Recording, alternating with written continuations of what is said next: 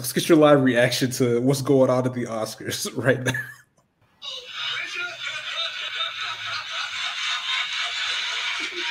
Oh, whoa! Oh. What? Yo, what?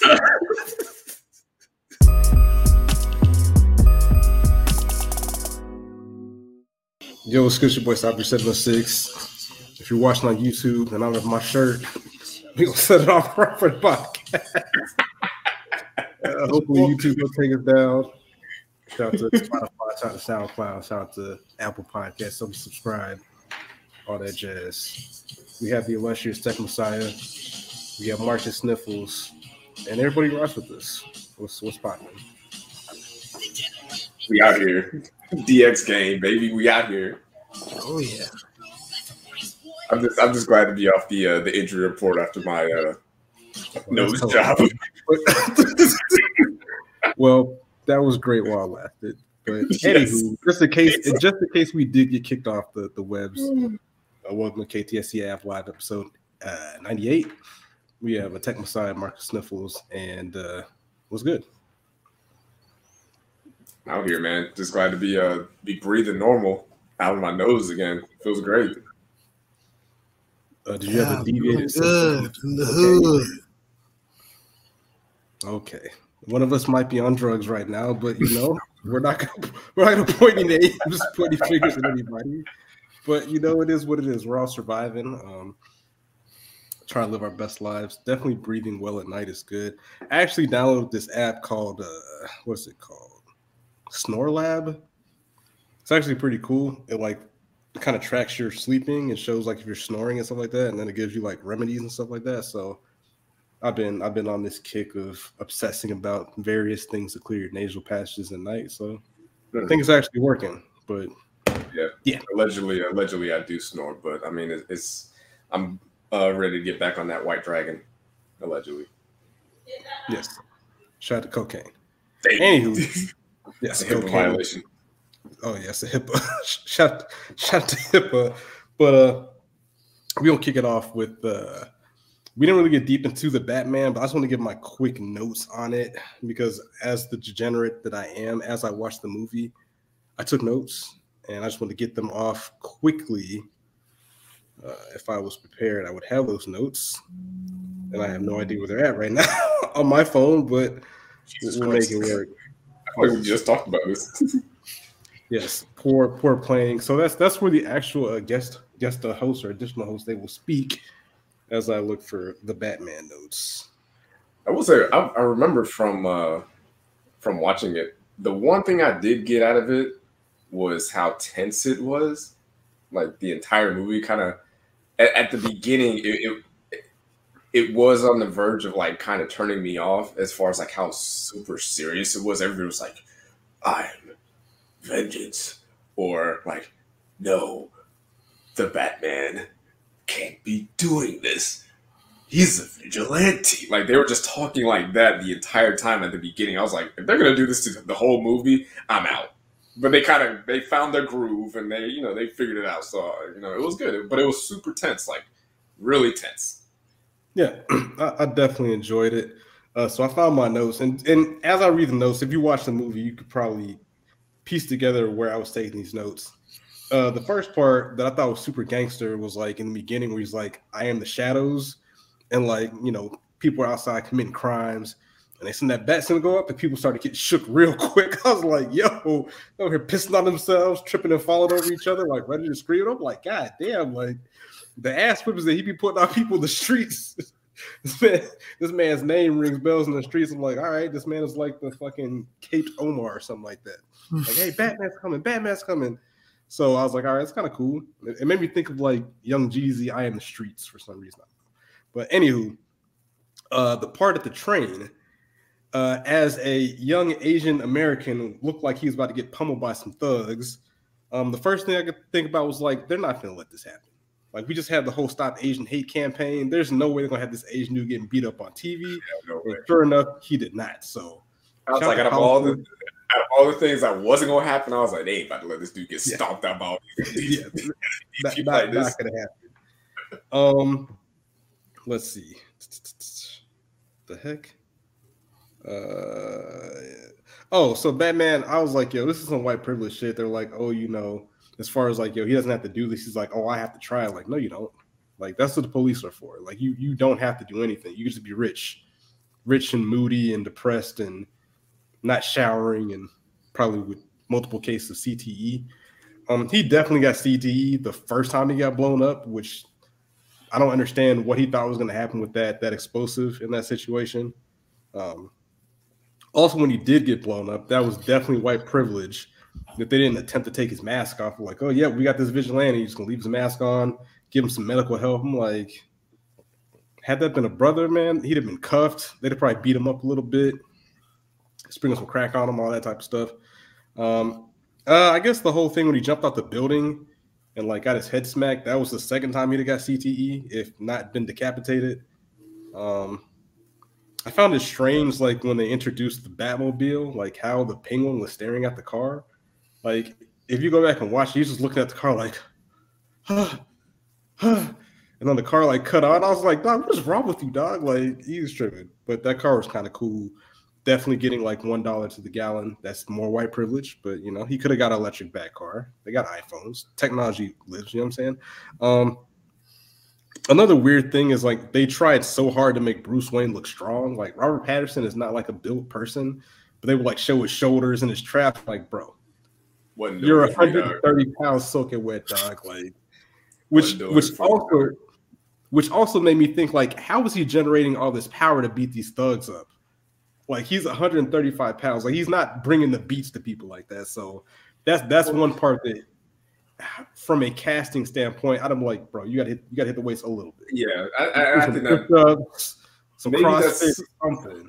Maybe that's just like us, watching too many, maybe not too many, but just being kind of used to what they do at Marvel. But even with DC, like Ben Affleck was pretty jacked.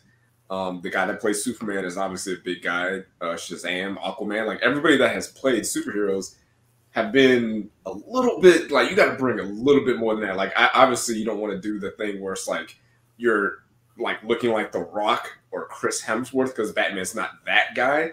But it's just like, yeah, if you're going to be out here like beating niggas down, like knocking people out with one hit, you know what I'm saying, and beating them to a pulp like this, you got to have a little bit of a look to you. Like, I see your bones. I don't see no muscles back there, dog. Like, do some kind of way, like 60 pounds or something. Yeah. So that kind of tripped me out a little bit. Also, when Alfred got blown up, when he's in the hospital, he still had like all his facial hair, which is like, bro, if you got blown up, like all the hair in your face is gonna be gone. This fucking beard was still like perfectly. I will say, for that part, they didn't do enough for Alfred for me to care about that when that happened. Like, well, I like how they sequenced it with the time where it already happened. But I mean, I get that. But that's supposed to be like a pivotal moment for us. Like, that's one of his guys. But like throughout the whole movie, he had like maybe 1.5 scenes before that, and there wasn't no real like type of connection between the two characters. So when that happens, you don't feel like, even with Pattinson, you didn't even feel like there was a connection. Like, hey, this is the guy that's been raising me since my parents have been dead. Like, this is like a father to me. Like, this should be a big moment, and I didn't feel that. I didn't feel anything at that, and I felt like I should have. They just didn't do a good job of that. Yeah. It is what it is. One thing that I probably want to explore deeper at a different day when we have a little bit more time to do some silly stuff. But like, I'm curious, like, how many black followers does the Riddler have? And in modern America, who would they be? Because I have a few guesses who might be a follower of the Riddler in the year of our Lord 2022. And also, if President Trump was still in office, he definitely would have sent the feds to Gotham City. Like, he'd have been like, we're going to have these vigilantes running around, beating up people. We're going to make America great again and get the Batman out of here. So Trump he definitely sent the feds on that ass, though. Those are just my quick notes. They did drop a quick 5-minute unreleased scene of the Joker, and Twitter made it sound like it was the worst thing in the world, but I thought it was pretty good. Like, I was actually intrigued at that variation of the Joker they created, and if they move forward with that character, even though it is lazy to continue to like cycle the same 4 villains in Batman, I'm interested what this version could be. And shout out to old dude, I forgot his name. His name was like Barry something, but shout out to him for finessing the Marvel and the DC bag. Like any of the kings that can do that, I have mad respect for you. Yeah, I thought that was a very well done shot scene. The actor is pretty good. I'd never seen him in anything before. Like I saw him in Eternals, and I was like, I guess this guy's kind of a big deal. But he did a good job. I thought they should have maybe kept that scene in there. It is getting tired. The whole like, oh well, we're doing a Batman movie. Guess we're gonna have to throw the Joker in there. But they're also doing a HBO Max show with the Penguin character. So I think that'll be gonna tie into the next movie. But the issue with DC with their movies in particular is that they refuse to kind of branch out and explore some of the other characters that they have as far as villains. Like DC Comics Batman specifically has some pretty like solid villains, and they just keep running back to the Joker, and it's just like, let's go with the Penguin, Poison Ivy, all these other ones. There's a lot you can play with in there. So Tech, did you see the movie yet? I feel like you haven't seen the movie. No, I have not. I hope you don't like spoilers up by you. I mean, we'll move on for that, but I definitely want to bounce back to that topic. Like, I'm pretty sure, like, I don't know, it was giving me some real insurrection vibes. That's all I'm gonna say. But anywho, so the actor, just to give him his props, his name is Barry Keoghan, Barry Keoghan, whatever. Yeah, he was in the Eternals. He was also problematic in the Eternals because he could, what could he have done? He could take control of people, and people were like, yeah, why didn't he like stop slavery and stuff like that? So, might need to keep an eye on him. Let me see.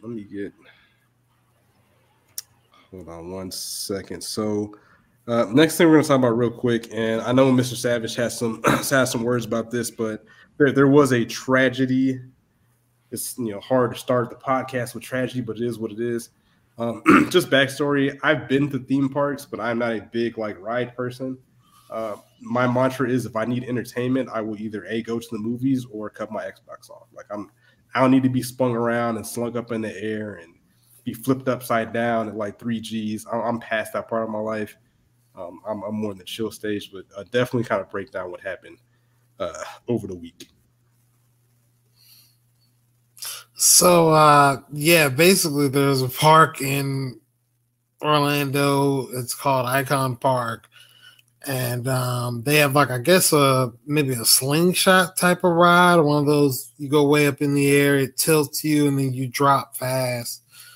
And a young man, 14, 15 years old by the name of Tyree Sampson, unfortunately lost his life. And it's just really senseless. I mean, at the end of the day, as I got older, I lost the desire to do that. Like, I told myself maybe if it's like Disney or Universal, but still, it's just a senseless way to lose a young man's life.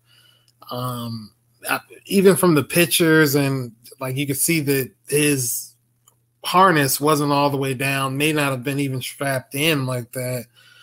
It's just a bad look, man, and he lost his life. Definitely unfortunate that happened. Yeah, his parents are going to sue the brakes off of that theme park or whoever it is. Like it was like they didn't even try. Like it was like hanging open. Like you could visibly see that his harness was not clipped in right. And the fact that they were able to get that on video and that it was on the internet just floating around was kind of wild to me too. Like maybe we ain't got to share everything. Like I get there's certain things you want to let people know, like, hey, this is what's going on, and let's put it in your face, with certain things. But especially, I mean, he's 14, 15 years old. That's a kid. And he's, falling off of a roller coaster ride, and everybody on Twitter can see it. And I'm like, God damn. Like, I didn't watch it, but I know it's out there. So it's like, why put that out? Why put that out there? Like, if I'm a parent, well, I am a parent, but if I'm his parent, and I see that, I'm just like, why is this here? Why is this being passed around? It's like, I don't know if y'all remember, like, millennials will remember this, but there was a VHS tape series that went around called Faces of Death. So it's kind of like that. Like I don't want that going around with my kid on it. People passing it around. It's crazy. Or y'all don't remember that? I'm the only one that saw those? Nah, I mean the newer version was like 1,000 Ways to Die, which is interesting. Those are like actually based on true stories. Shout out to Chan, shout out to Lowski, shout out to King Quest in the chat. Yeah, I didn't even know that video existed. I'm glad I haven't been on Twitter as much because there's a lot of degenerates on Twitter that would retweet that for whatever sick reasons they get out of it. But I mean, yeah, it's definitely sad. Thoughts and prayers to their family. Yeah, you will not catch my black ass on any rides like that. I'm cool. Like, I don't even want to do stuff like riding horses, dog. Like, I'm good. Like, just let me chill. Let me relax. Large animals, I'm good. Like, bro, horses are big as fuck, dog. Have you ever seen a horse in person? Yeah, I've rode a horse. Yeah, yeah. I'm good. I'm good on all that. I am good to go. But yeah, shout out to them. Well, not shout out to them, but hopefully they get the brake suit off of them. But let's see. Let's get some positive vibes. Well, that's not positive, but yeah. So in the chat, let me know how much does gas cost where you live at? Because gas prices are too damn high, apparently. I believe the highest I've seen is in California. And like I couldn't do it.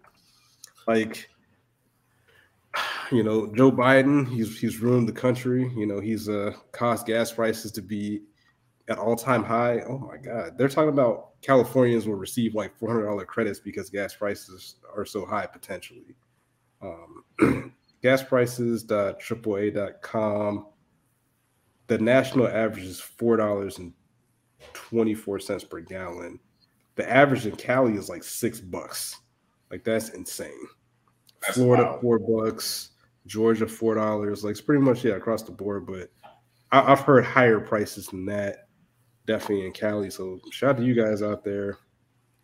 You know, I heard that they're doing like layaway for gas in some places. You know, carpooling is probably really popular at this moment, which it should be, you know, before. But yeah, Texas is 338. That's interesting. I don't know about riding horses is fun. I'm good, man. If a horse falls on you, then like, yeah, it's a wrap for you. So, but let's see. How much is gas in Georgia? Nobody. Texas is 379. That's crazy. Yeah, people are making some real life decisions out here on this gas. Like, it's like, do I want to do this or do I want to stay at the house? Like, is it worth going out, wasting my gas for this? Because I mean, the gas is high. It is going down though. I will say it is going down a little bit, but it's still. I remember when I first started driving, gas was under $1. Like, you get me $20 back when I got a license, I was good for like the month on gas. Like $20, that's it. Now, you know, you get $20, that thing's like click, click. That's about it. You know, a little bit more than that, bro. Yeah, and this is why they preach multiple streams of income. So like if you have the ability to like bake cookies or like babysit or, you know, move a little meth, start an OnlyFans, this is why you have to have those multiple streams of income, right? Like if PPP loans are still popping, they're all going to gas. So definitely be a hustler, be out there and getting it, you know what I'm saying? Don't be sitting on your hands. These are why you have to have auxiliary skills. So shout out to the kings and queens, you know, LLC Twitter. LLC Twitter is laughing at us right now because if we would have listened to them and flipped these PPP loans into businesses and other skills, then we wouldn't care about gas prices. You know what I'm saying? Like we would be above the fray. So that's true because you don't need to buy gas when you're in prison. That is also true. I mean, when you do a Fed time, you ain't got to worry about gas prices. Don't worry about it, bro. I respect that. You know. Good to go, man. Let that thing go. Oh my God. Oh man. Shout out to The Wire. I just finished that again. It's not as bad as I remembered it, but I did forget a lot of stuff on there. As a side note, but Anyway, transitioning from gas because nobody cares about gas, apparently. Let's talk about the Supreme Court Justice nomination, Ketanji Brown. Nothing really there, just more, black women getting treated like shit by old white people in public.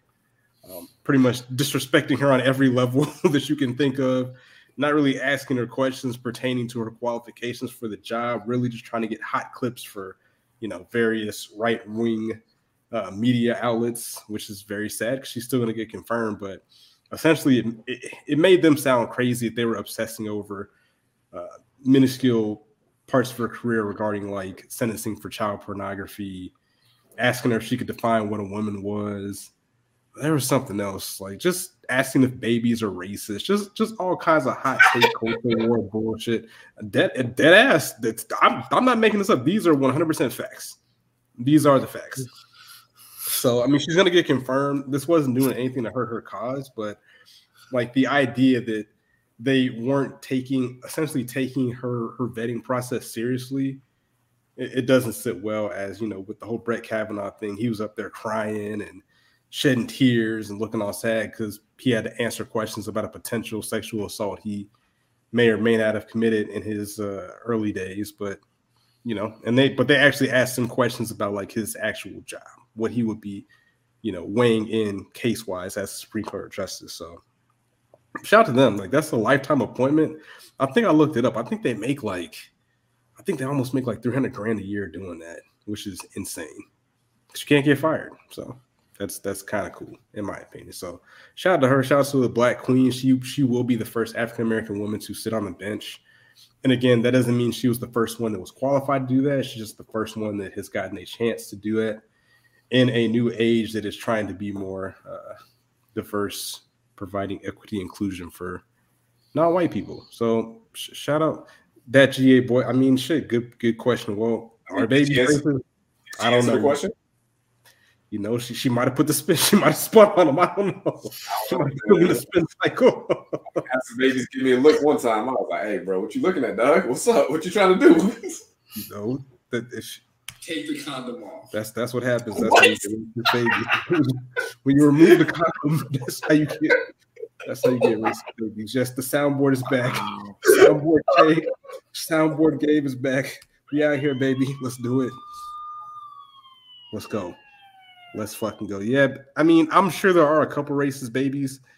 I mean, how do you get racist adults without racist babies? That's facts. That's facts. You can't disagree with that. You can't really dispute that. So, I mean, but out of all the clips you had, that was so. I was like, I don't even remember saying that. Hey man, you're a sicko. Let's see. Yes, moving forward. Rosie's got a good point. Hitler was a baby, so yeah, he's right. Oh my god. Hold on. So all right, I think we've hit all the the hot take topics. Actually, there is one I want to talk about. Let's talk about male birth control. I'll let Marcus lead this. He is a man with multiple children. Be right back. Well, I guess apparently this is something that I don't need because I am out of the game as far as that's concerned. But there is a male birth control pill that's hitting the market pretty soon, and a lot of fellas are like, "Hey, man, if you could do that, you ain't got to wear a condom, man." God damn it! If you don't need to, if you want to go out here and go raw shooting your meat milk, you know what I'm saying? Like, just pop the pill, be straight. You know what I'm saying? Let them know, like, hey, that baby ain't mine. I'm on the pill. I'm on the pill, baby. You ain't got to worry about me. You ain't got to worry about me. Don't worry. You ain't got to worry about child support. You don't have to worry about diapers. Formula is expensive. School is expensive. Daycare, babysitters. All you got to do, pop your Plan C pill. She's on the pill. You're on the pill. Throw them rubbers out the window, man. What you need them for? Agreed on that. Or you can just do what I just got a vasectomy. I'm just like, I ain't even trying to risk it. But at this point, them things is only 99.9% effective. I might get the pill anyway, honestly. I might double dip. I might double dip and get real nasty just to extra protect. So, I mean, I haven't heard any like side effects of it. So, well, I did see that it's just, there's like one of the side effects is like erectile dysfunction and loss of sex drive, which is kind of like no. it's like, well, then why do I want to take this? I'll just, I'll just pull out like an adult. You know what I'm saying? Like, Yeah. I don't need a pill. Like, I'll just pull out. Abstinence is obviously the best method, but the second best method, the pull out method. Like, you're not beating that. That's pretty much undefeated. That's 99%, 8% effective. So go with that. That's my PSA.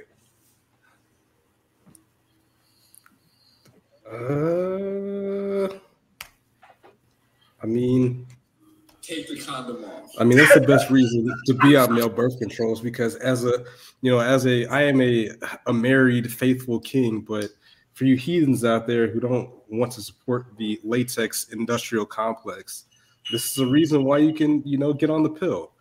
You know what I'm saying? Like, maybe if you're trying to put on a little weight, trying to bulk up for the gym, it'll give you a little extra weight, get your hips popping. You know what I'm saying? Help you with your bench press.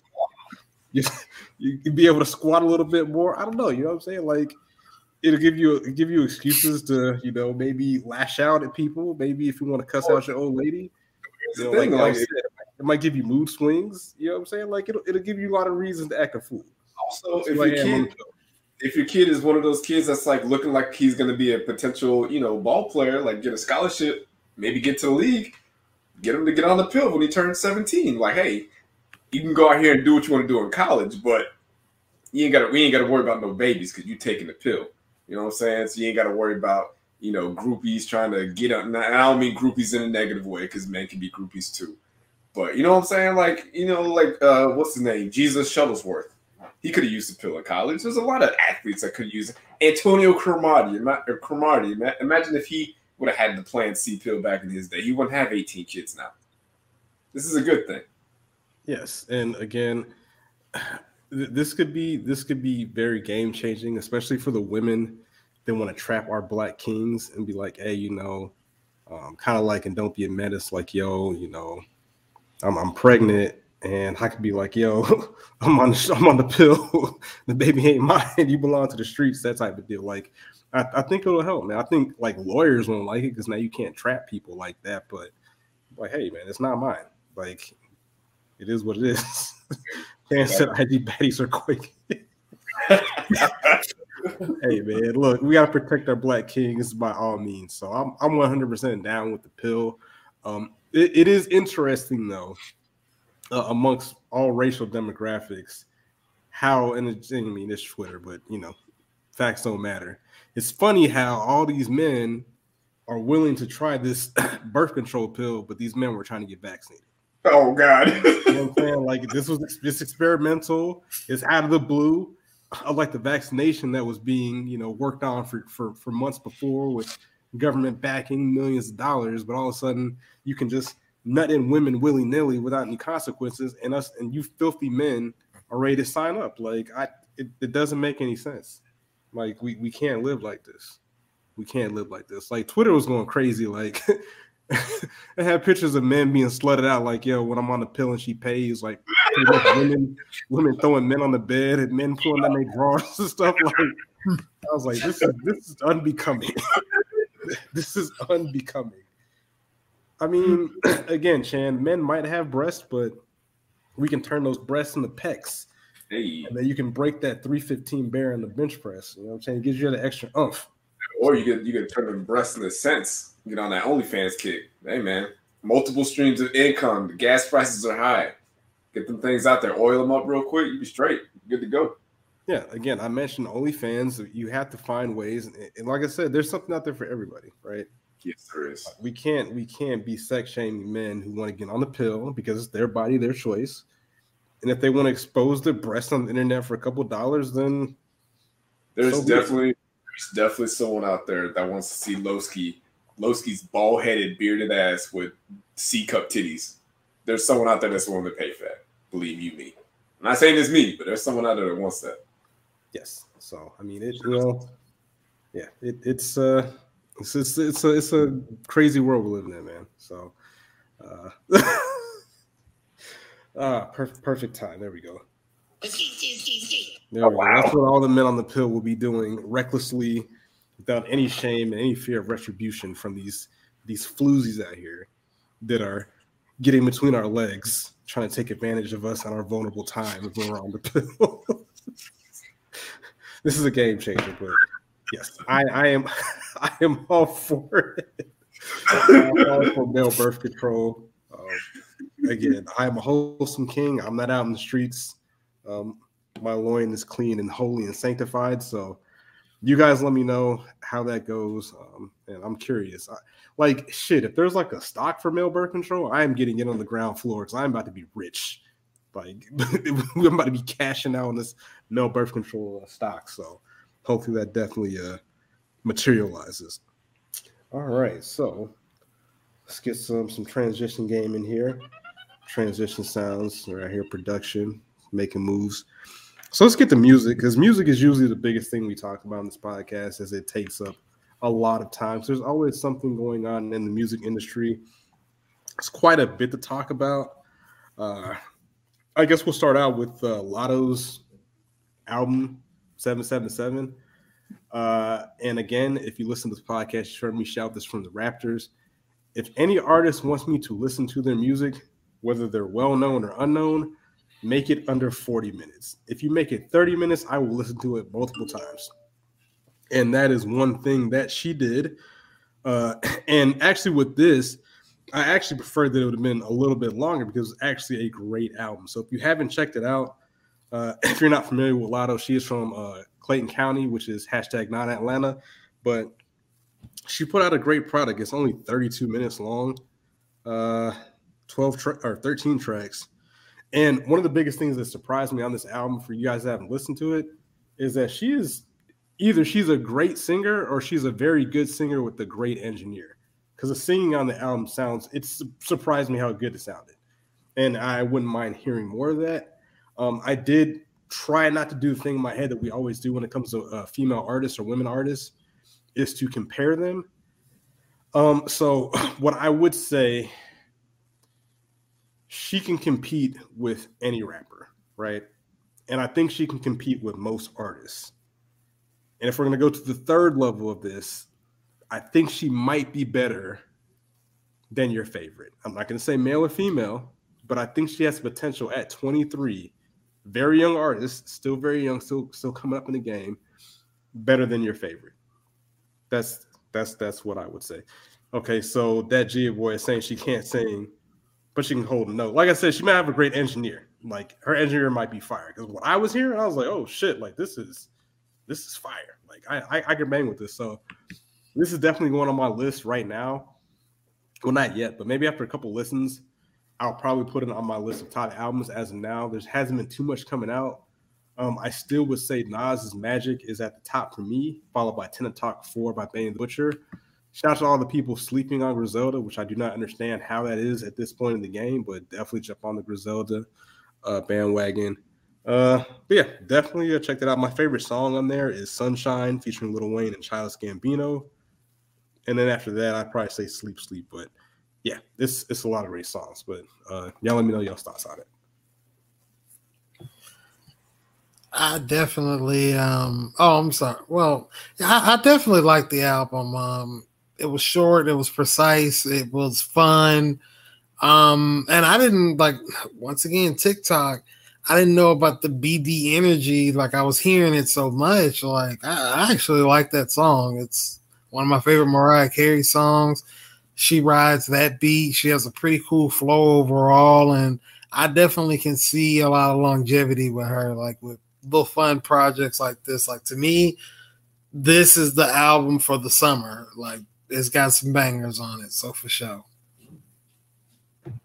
All right. So I agree with everybody else as far as the album goes. I thought it was really cool. I think this is kind of, I didn't really think about it until Tech said it, but this is like a album for the summer. This is kind of what we expected from Drake, from Certified Lover Boy, where it's like, hey, these are songs that you can play like parties, clubs, strip clubs, pool parties, all that stuff. This is the album that has a lot of those songs on it. But before I get any further into this, I guess for the people in the chat or people that are even listening on the podcast, something might be going on with Lotto, and I don't know if it's my phone, but if you go to like, I use Apple Music, right? So if you go to like the hip hop section, click on hip hop or whatever, and there, if you scroll down a little bit, they have like all the new releases, right? So if you go to new releases and you scroll down, at least on my phone, I don't know if it's like that on anybody else's phone, but if you can see on my phone, you do not see Lotto's album on here. Well, actually, real quick, let's boo this Coons who uses Apple still. Like, who does that? Like, I haven't used Apple since Tidal has come out, and that's why you couldn't see a young black Queen's album on the new album things because you're selling out. Then once you listen to Jack Harlow and Post Malone first, I just thought open your third eye. Open your third eye. I just thought it was funny that her album didn't show up, especially someone like her who's been doing like the proper rollout stuff, doing the interview tour, the freestyle at the booth, all that stuff. Just some like super nitpicky things that I didn't understand. The first two songs, I don't understand why that was split in half. Like that should just been one continuous song. Just because you switch the beat up doesn't mean it's a whole new song. It should have just been 777. Just make that the song. It shouldn't have been part one and then part two. Like I thought that was a little bit silly. Part of that might have been for streaming purposes because that's another clickable stream. You know what I'm saying? That's what Big Energy's for. Big Energy is to be like, oh, like this is the song that's going to do the numbers that makes this album platinum. Because a lot of people didn't like that song when it first came out. But Childish Gambino, glad to hear him rapping again. He had a pretty solid verse on there. I really liked hearing him. I thought he was going to be like singing the hook, honestly, but he came in rapping. I was like, okay, cool. Like this is what we're getting. And Lil Durk, man, I think I'm out, man. I might be out on him. Like people told me that he was like him, and I think Lil Baby did a project, and I listened to that. Yeah, and I was like, it's okay.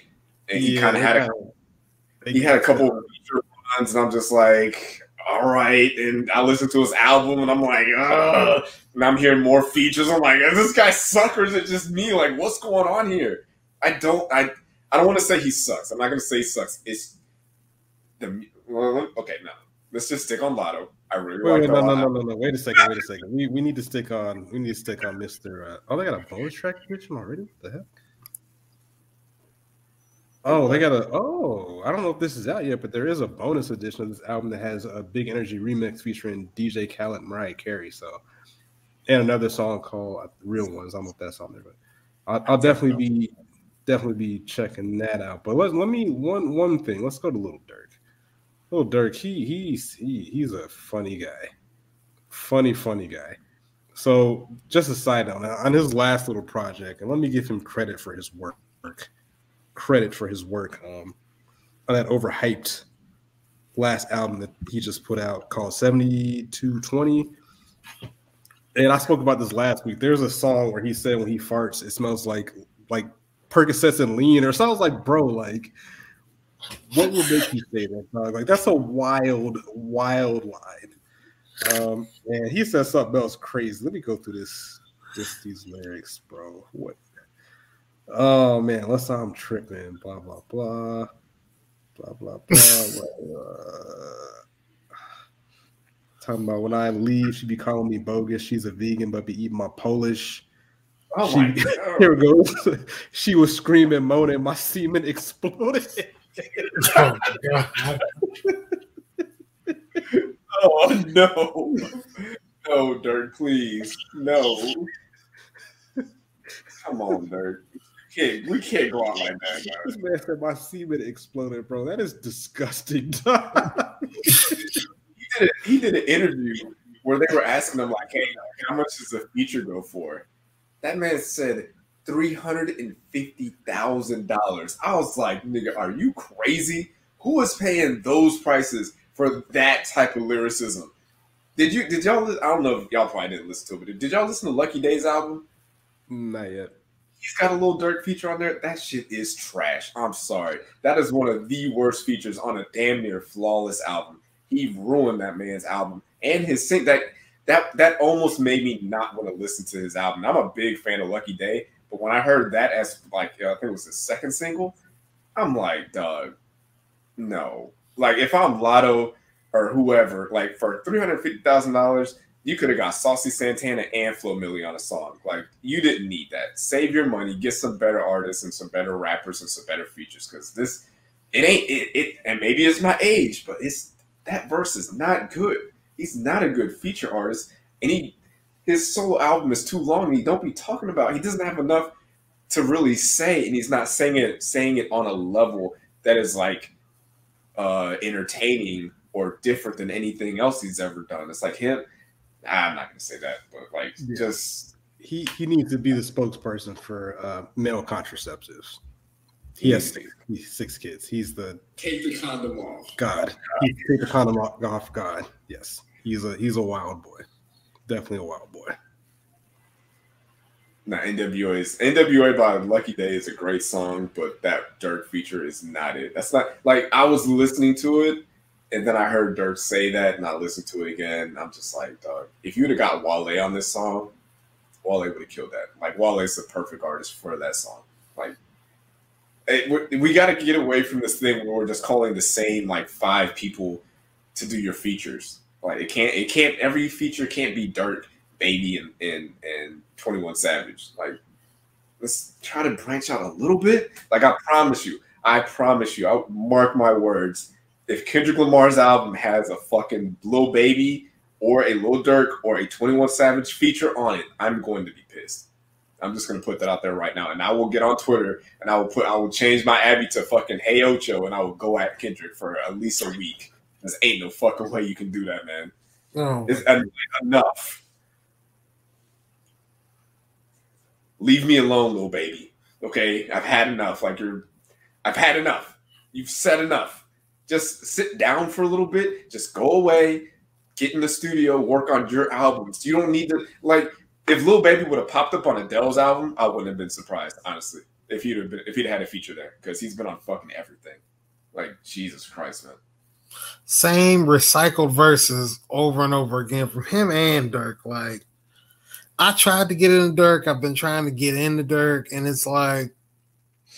It's okay. It almost puts me in the mind of like Webby, and with his run, like, okay, it's cool the first time, and then it's like okay, and then it's like okay, and you're just doing the same stuff. Okay, I get you. So that's how I kind of feel with both of those artists. Like if Dirk is on a song, he doesn't make or break a song to me. It just kind of is what it is with him. Baby, I'm tired of the same flow, melody, auto-tune, all that. Like it's just over and over and over again. So I'm kind of tired of both of those. So I'll be glad when they actually get some real artists that can do these things that are multifaceted instead of, like you said, it's like the T-Pain run. Like just he's everywhere. They're everywhere constantly. Oh my goodness. Well, I think just artists that could actually bring something a little bit different. Like, I think Lil Durk and Baby are probably better in doses, like smaller doses. But we're like the last 2 years, it's just been a bombardment of those two. And it's just like, it's almost like they don't realize like they're saying the same thing over and over again. Like, even you go back to like a Lil Wayne run that he had in like the 2010s or early, 2000, 2008 through 2011 or whatever.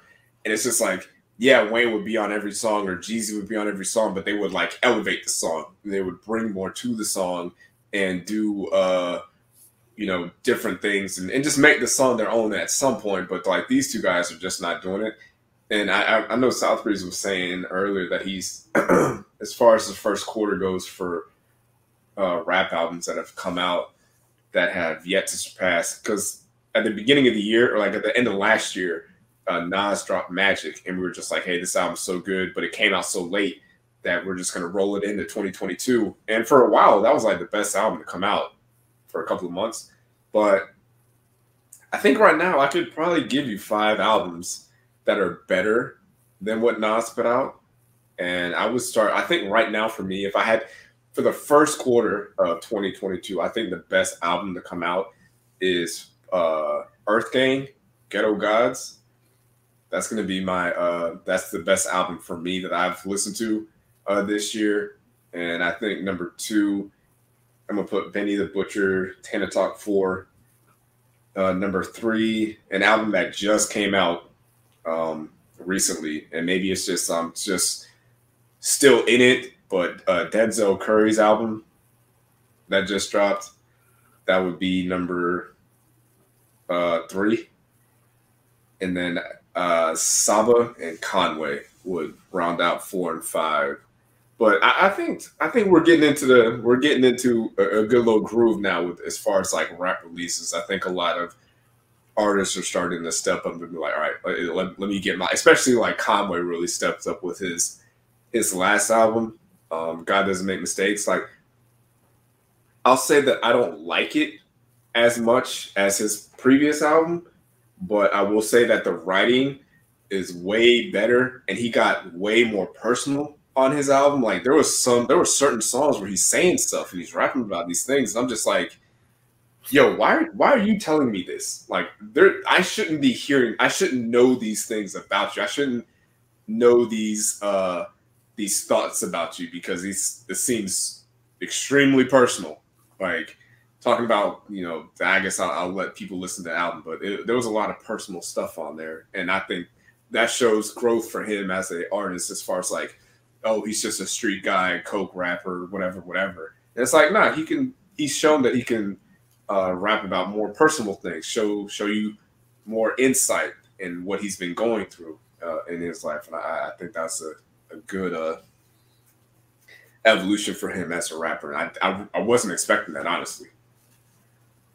But yeah, Earth Gang, that GA boy saying that Pink Sweats' his album. Like Pink Sweats, I think I said it maybe 2 or 3 episodes ago. Like he should be one of the faces of R&B. Like he should be getting some of these features, some of these looks. And it's just like there's artists like Pink Sweats, Lucky Day, Tierra Major 9, Earth Gang, Denzel Curry. There's a lot of creative artists out here that you can get to feature on your projects. We don't have to keep digging in the same well of the same 5 or 6 artists to get a feature. We don't need to keep reaching out to, okay, I got an R&B song. Let me call Post Malone again. Like there's a lot more better R&B acts out there that you can reach out to.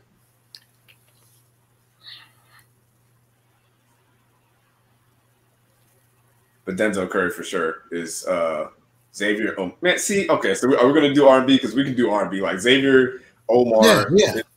Omar Apollo is really good. Tierra Major 9 is someone else that I mentioned. FKW Twigs is great.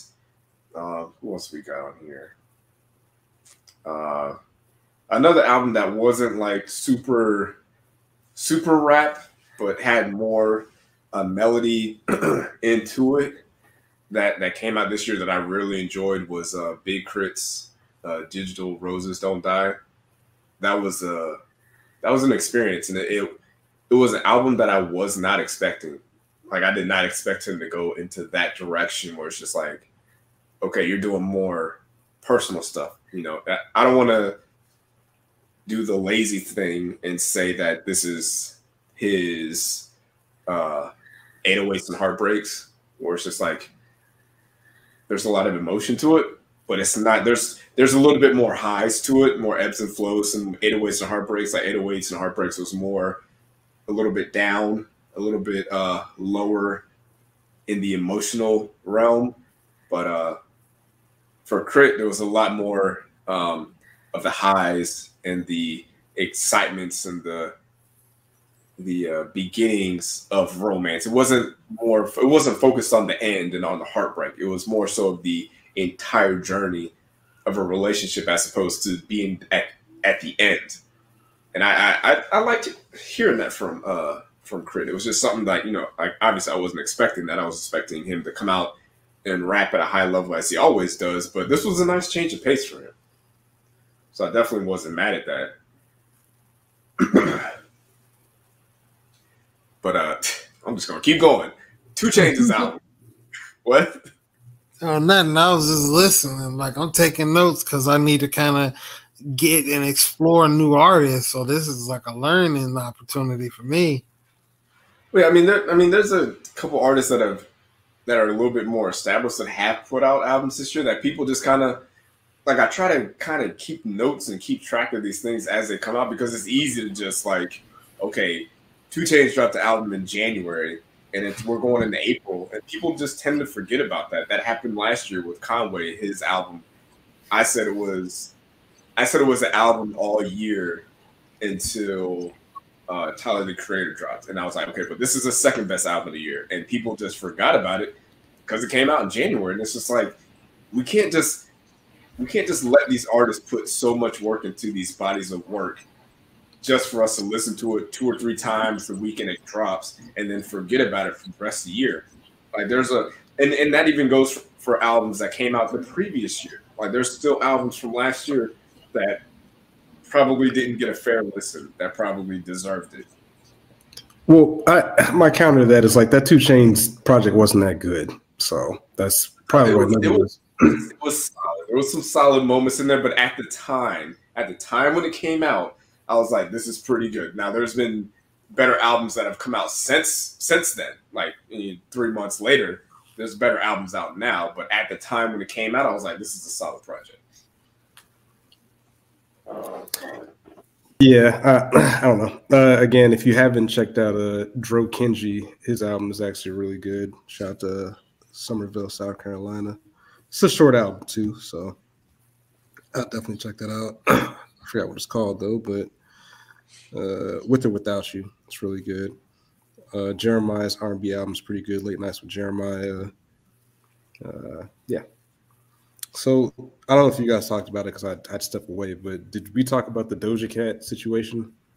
No. So I guess long or short, I don't necessarily think it maybe be as deep as the internet made it out to be. Unlike the Chica situation, which I think is much deeper. I think that was pretty serious, but with the Doja Cat situation, I guess there was something that happened, and essentially she said she didn't want to do music anymore. I think it is more or less she's having a bad day, and it's what people do. Like there was a point where Ari Lennox said that she wanted to quit and join the army, and that clearly didn't happen. That was a great day on Twitter. But I guess the other point that Twitter brought up when this came up is that people were discussing or arguing, which is all people do on Twitter, whether she is a rapper or not. And that made me think, like, because you can rap, does that make you a rapper? Because somebody went and was like, oh, y'all are arguing about her being a rapper. Well, if she's not a rapper, then Drake's not a rapper. I'm like, I need to slow down a little bit.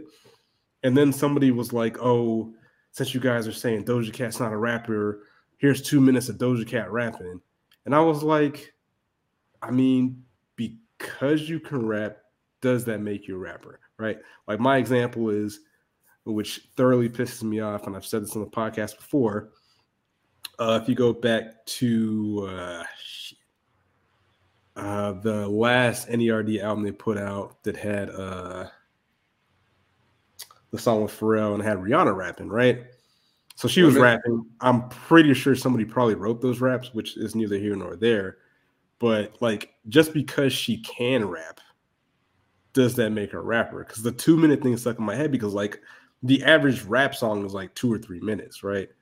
So just because you have 2 minutes of rap, does that make you a rapper, or does that mean you just can rap? You know what I'm saying? Like I'm kind of saying, like, speaking out of both sides of my mouth, but it is an interesting thought. Because again, Rihanna has rapped. She's not a rapper though. Like Beyonce has rapped. She's not a rapper though. You know what I'm saying? Doja Cat does have a lot. I wish we kind of had Rev on because she's a bigger Doja Cat fan than I am. But Doja Cat has like a lot of songs where she's rapping, but it's like we kind of get lost in this like labels thing where you have to be labeled as, are you a rapper or are you a singer, or and that's it. You can't be both. You know what I'm saying? Like I remember there was a conversation about this like a year ago, I think, with Lizzo.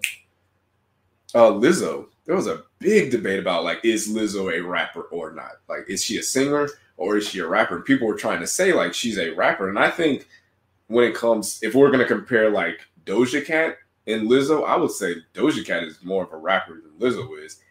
But if you're comparing, is Doja Cat the same type of rapper as Remy Ma or as Benny the Butcher?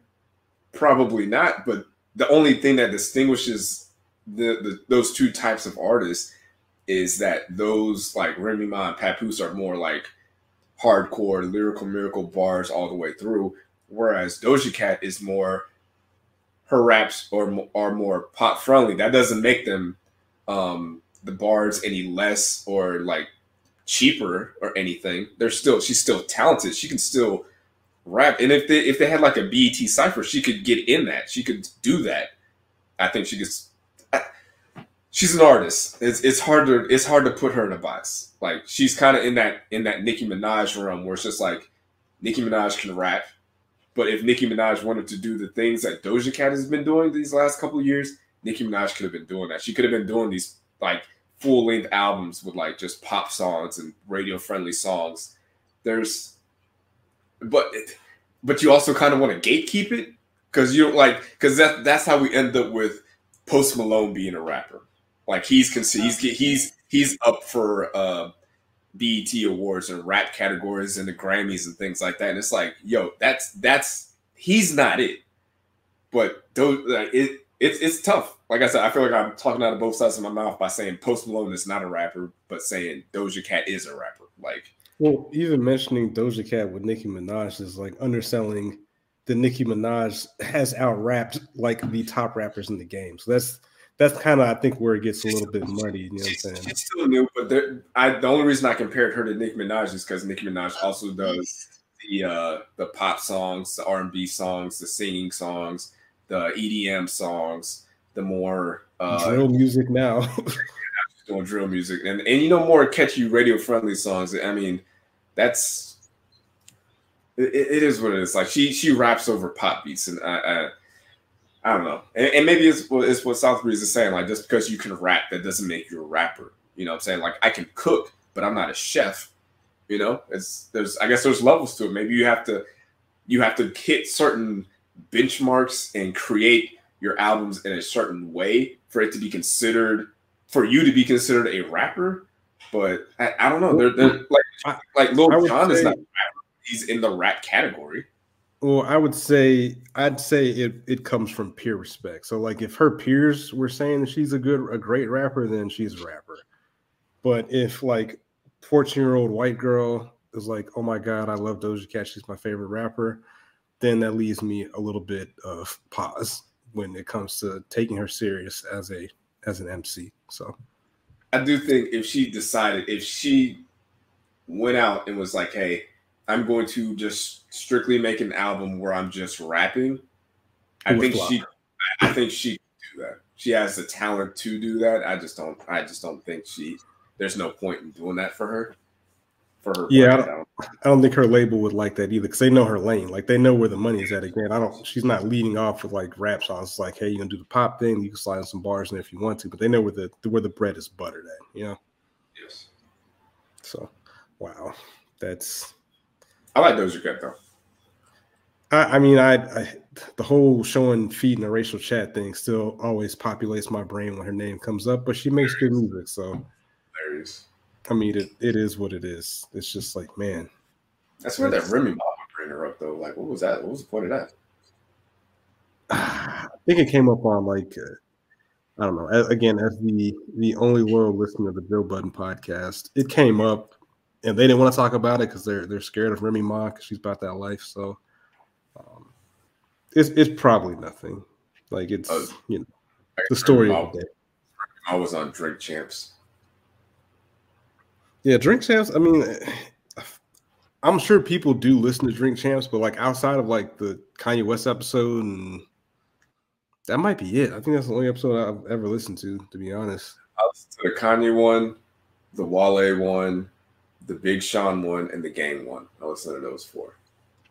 I don't like I get why people like it. Like, I would say it's kind of like the whole ESPN thing. I'd say it's more like a First Take-ish. It's like a lot of yelling, a lot of noises.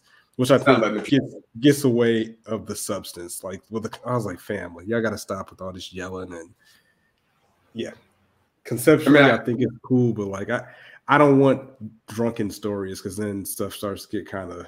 I feel like you can get more out of an artist if you're having like an intimate, honest conversation, an intimate, honest, sober conversation, like with Joe Budden and Nicki Minaj. Joe Budden something is the like best. that. I think you get a better interview.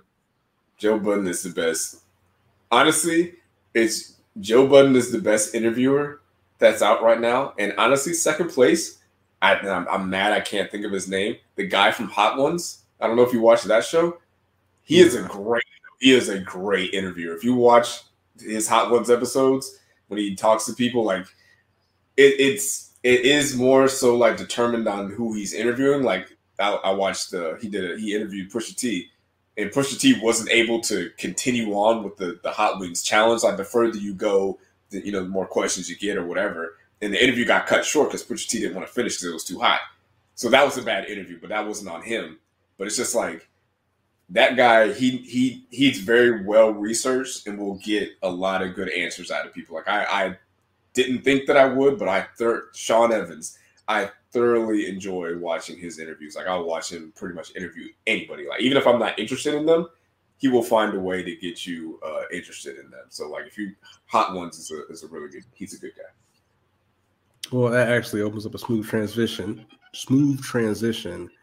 When you brought up Pusha T. So if you haven't heard, Pusha T, for whatever reason, decided to diss McDonald's fish fillet sandwich, which I can understand because it's a trash, disgusting product. And he just brought that to the light. If you don't know, Pusha T was behind the infamous McDonald's I'm Loving It jingle. He wrote it back in 2003 per genius.com. And he says himself that he took a super L about the jingle. Just up front, he did not receive any publishing, and he only received $500,000 for that song. So, again, kind of his fault, but he was probably a young up and coming rapper. $500,000 is a lot of money. We don't understand how the industry works, but fam, any McDonald's you go to, what does the sign on the front say? Right? Billions served. Daily. The money, daily. The money they gave Pusha T was like an afternoon in like New York City, right? So if you think about that on the scale of the 50 states in the various countries McDonald's in, he played himself, but also McDonald's played him. So if you didn't also know, Pusha T, for some reason, is like the fast food jingle god. He's behind the Arby's jingle, we have the meats, right? Which, again, don't understand how you get in these circles where you're making fast food jingles. But he decided to make apparently a diss against a fish fillet. I highly encourage that you listen to it. But I guess the most impressive thing about this diss song is that A, it came out of nowhere, and B, I can't wait for the vitriol that Fox News has for us when they realize that he slid a cocaine reference into a song dissing a processed fish sandwich at McDonald's. That's what I can't wait for. It'll probably happen in like 6 months when they finally realize what's happened, and then they'll blame the rap community for destroying America and causing the conflict in the Ukraine or something like that. But it's coming. Just wait for it. Book it. I'm just going to throw something random out here because I just saw it on Twitter. Shout out to Michael Pratt. He asked, is Gwen Stefani a rapper? No. Absolutely not. What was the other girl? What's her name? Promiscuous girl? What's her name that sang that song? Oh, Furtado. Is she a rapper? Who? Nelly Furtado? Oh, no, nah. Absolutely not. Is Lil Nas X a rapper? I don't think so. I feel like he's more of a pop star. But that's the thing. Like, you can be a pop star and rap, though.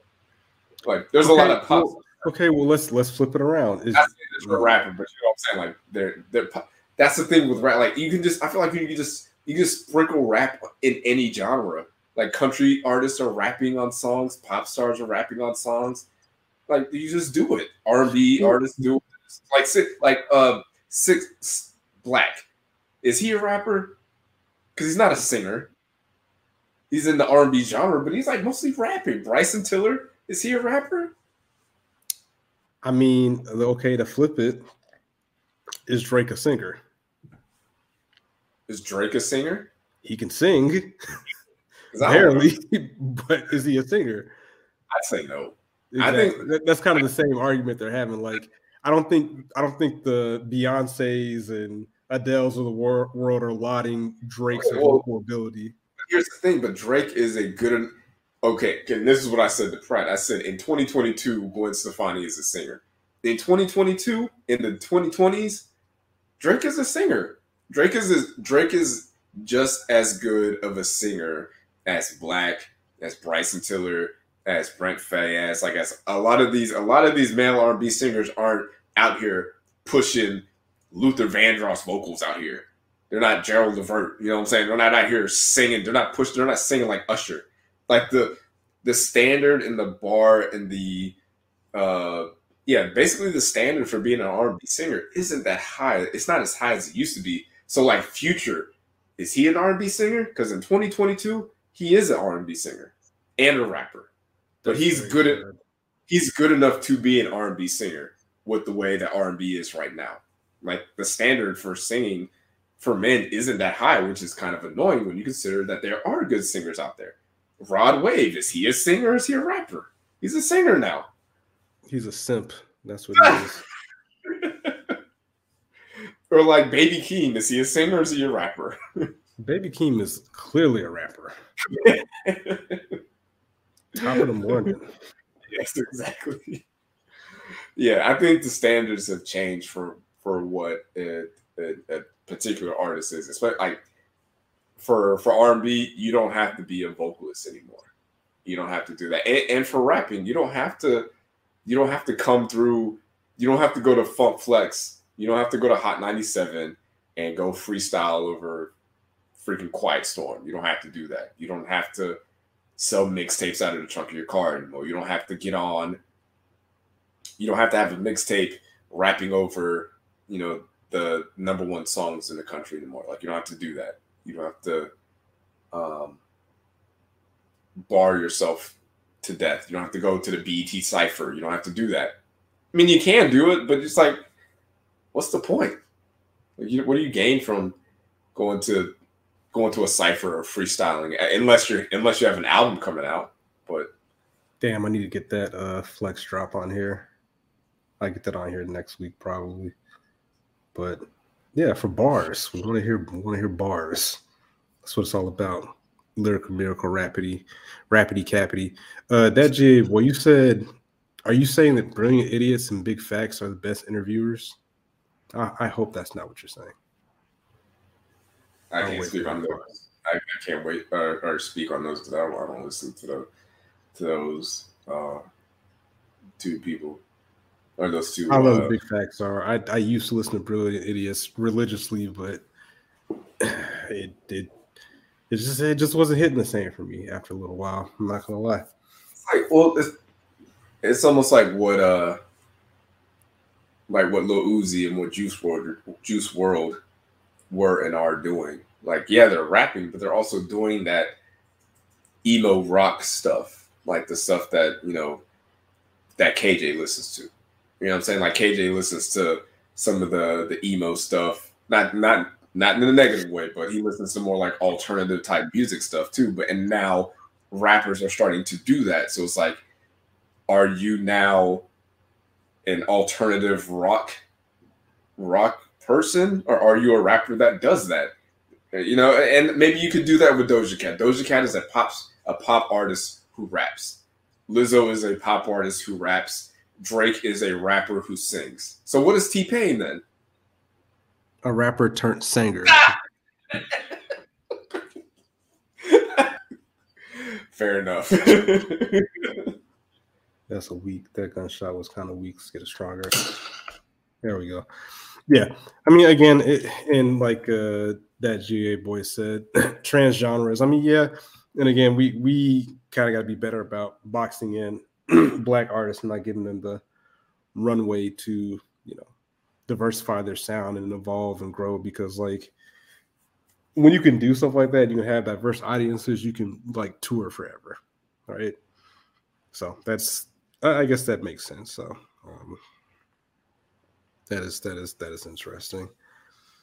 Yeah, I think we hit everything on music wise. So let's see. I know you brought up, and I don't know where this thought came from, but you suggested that the X-Men should be used like into the Spider-Verse, and I'm trying to figure out where your thought process with that is. Okay. Yeah, so just with a lot of the animated shows and movies that have been coming out, they've been very well done. I watched like the Turning Reds and Cantos. There was another one, like a boy turned into a fish or something. But the main one that I was thinking about was Spider-Man Enter the Spider-Verse. And I remember seeing it, like a commercial for it or an advertisement for it. And I was like, they're doing an animated Spider-Man movie? Like, they're putting this in theaters? Like, I don't want to go to a theater and watch this. Like, this is not going to be good. And a year or two later, it was on Netflix. I popped it in and I watched it, and I'm like, yo, this is like top 5 MCU movie, like, that's out right now, and of all time. Like, it's one of the better. You could make an argument that it's the best Spider-Man movie that's out right now that's ever been made. And there was a part of me that thought about, like, how would that movie had looked if they had done it just like a regular MCU movie. Like, just, we're going to get live actors, live sets, all that stuff, and just shoot this like a regular movie. And I'd kind of think of some of the scenes that were in that movie, and I'm just like, this wouldn't have worked. This wouldn't have been the same movie, wouldn't have had the same feel, and you couldn't have explored as much of the Spider-Verse in real life as you could animated. You just have way more freedom when you animate things. And I think the X-Men franchise and characters have a lot going on.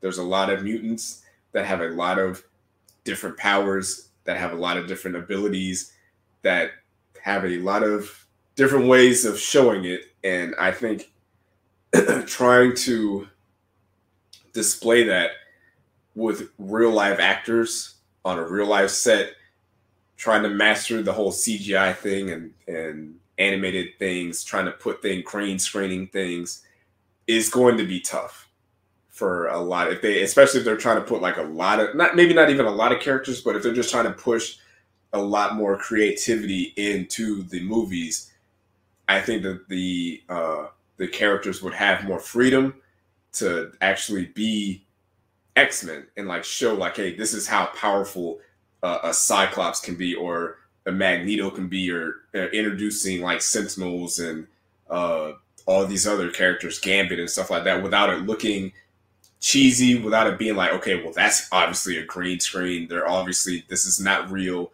things of that nature. And I just go back to Enter the Spider-Verse. Like, if you could tell me that they're going to take as much, and obviously they would, if you tell me like, hey, we're going to give you the same Marvel budget, we're going to give you big names, we're going to cast well-known actors to voice these roles and have them drawn well, animated well, all these things, directed well, great screen plays, scores, all these things. We're going to treat this like an MCU movie. It's just going to be animated. I feel like Marvel opens more doors for what they can do as far as exploring their characters and showing the things that they can do on the big screen. I mean, I've said stuff like this before with certain shows and certain series. Again, it's been a long time. I've been slacking. I actually got in the mix today, but like, they should make animes for a lot of these shows, because I don't think there's any argument that like anime style of like animation is like by far superior to anything Americans can produce, right? Yeah.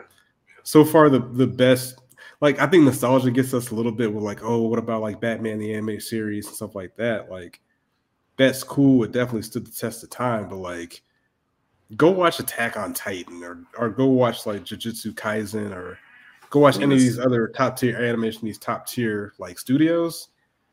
American like cartoonists are not competing with like the stuff they bring to the table, like across the board as far as intro music, like the fighting choreography, like it's pretty in depth.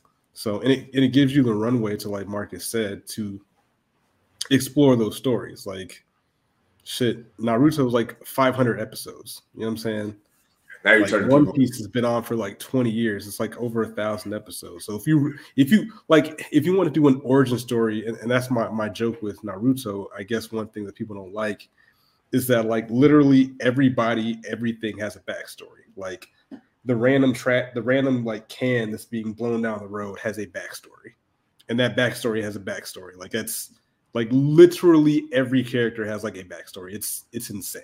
Well, I think one of a moment that I could point out to is Captain America: Civil War, like the airport scene where you have all the superheroes like on one side running at each other to have this kind of a battle, and it's like that was cool. But imagine if it was animated and you had more space and freedom to really like have a battle between all these characters, and you could like I feel like characters like Wanda and Doctor Strange and Vision get a little bit. You give them a little bit more freedom to really show what they can do. Like even in Endgame, when Wanda shows up with Thanos, and it's just like you still didn't really get the full scope of how powerful she actually is. Even in WandaVision, that towards the end, it's just like, she's up in the sky, but you don't really get you don't understand the scale of the power that she has, because you can only do so much with an actual real person behind a green screen. Whereas if you can animate it, you can show a little bit more. You can do a little bit more. You can take more creative risk as far as showing the type of powers and abilities that she has. And I don't know. I just kind of think that if they were to, for some reason, like, 10, 15 years from now, decide like, hey, we're going to just reboot the whole MCU and just start all over, I think they should do it animated. And I feel like if they did an animated one, then you don't have to worry about like actors getting older or aging or not looking the same, not being in the gym as much. And you just go in there, record, do your voiceovers in the studio, send it in, and be good. But you can do way more. Like you don't have to worry about like, okay, what's Robert Downey Jr.'s contract looking like? Okay, can we get Hugh Jackman to do Wolverine again? Who do we get to do these? Blah. There's just a lot more things you have to worry about. Whereas like what's the name of that show? Invincible. I think Invincible is a great show, but it's animated, and they do a lot with that show. There's a lot, like with the animations, you can just do more. And I think if you put great writing and great directors and that money, that budget, and you let people take chances, I think it could be something. It could be a game changer. Only reason that'll never happen is, like you just said, money. Like you're not getting the same bag animating a show versus having people pay $20 to go see it in theaters and buy $1,000 worth of popcorn and sodas and stuff like that. That's kind of the bigger thing with that, why that will probably never happen. It's a great idea.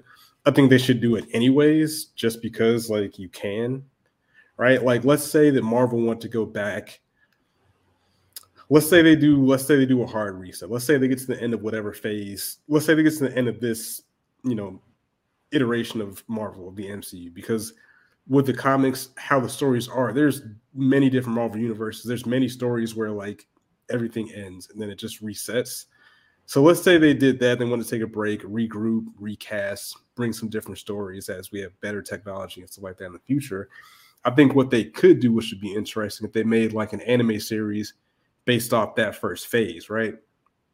But like you said with Civil War, like the fight scene where they were split up, like you can do that, and like you said, you can explore more, but you can also show like, hey, how did they gather up all these people on the other side? Like, what was that conversation like? Like, how did that go down? You're talking about like TV show. You're talking about a TV series. I'm talking about the anime. Yeah, but what I'm saying is you could do. So you're saying that they wouldn't do it because of the money, and I agree with that to a point because when Into the Spider-Verse first came out, a lot of people didn't see it in theaters. It took people kind of seeing it on Netflix to be like, "Whoa, this movie's actually great." I would have liked it. Was on Netflix? Well, I saw it. I bought it after it. No, you know what? You're right. I saw it on Netflix and I bought it after that because it was so good. I regret not seeing it in theaters. Okay, so I'm in that same boat. Enter the Spider-Verse 2. Are you going to go see it in theaters? Yeah, absolutely. That's the difference. Like, you just need one. So now it's like, okay, all the people that saw Enter the Spider-Verse in theaters, you already got them. All the people that saw it on Netflix or saw it late, now you have them. Now your theater income is going up. So you can continue to do. If you're just like, hey, the people that did Spider-Verse, we're going to do I don't know, Guardians of the Galaxy animated movie. It's going to be in theaters. It's by Marvel or whoever. Those people are going to go to the theater because we went to the theater for Spider-Man 2, and then people went and saw the first Spider-Man. I just think there is more creativity to unlock if you go that route. But as far as the anime thing you were mentioning, there's a Star Wars series on Disney Plus called Star Wars Focus, I believe. And it's a really great series. It's actually what I thought What If from the MCU was going to be. I almost want to look up what the Star Wars show was called. But what they did was that they have like 5 separate like stories. It's in a Star Wars universe, but it's not based on any like, it's like Black Mirror for Star Wars. It's just in the Star Wars universe. Like there's lightsabers exist, Jedis exist, the Sith exist, all those things.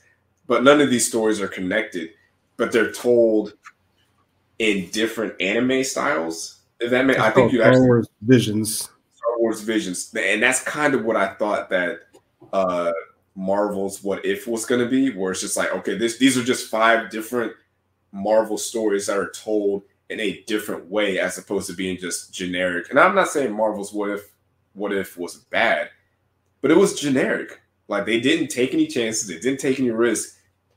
But the Star Wars TV series, every episode looks completely different. And if you're someone that's big into anime, you can visually tell like there's one that's in like black and white, one that's more like samurai based, one that's more like super cartoony and like the big eyes and cheeks, and it was just something different. And when you see something different, it's more refreshing to the genre or the characters or whatever you're watching, and that's kind of what drew me into that. I think that's what's going to be the downfall of Marvel, is they're not going to take any chances anymore. They're not going to take any risks. They're not going to try to do anything different. They're just going to go through the same formula, because at the end of the day, it's about making money. So they're going to do what makes the money. But if you want to really refresh what you're doing and really like, okay, and I'm not saying like, let's try to refresh it by doing a story about an Asian guy, but it's pretty much the same story we've seen before. Like, really let these directors direct these movies. Like I feel like Doctor Strange 2 is going to be a real big turning point. Like, is this going to be the same generically directed Marvel movie that they've been putting out for the last 10 years? Or are they going to let Sam Raimi put his own unique style on this movie? Are they going to let him do the things that he does? Because they wouldn't let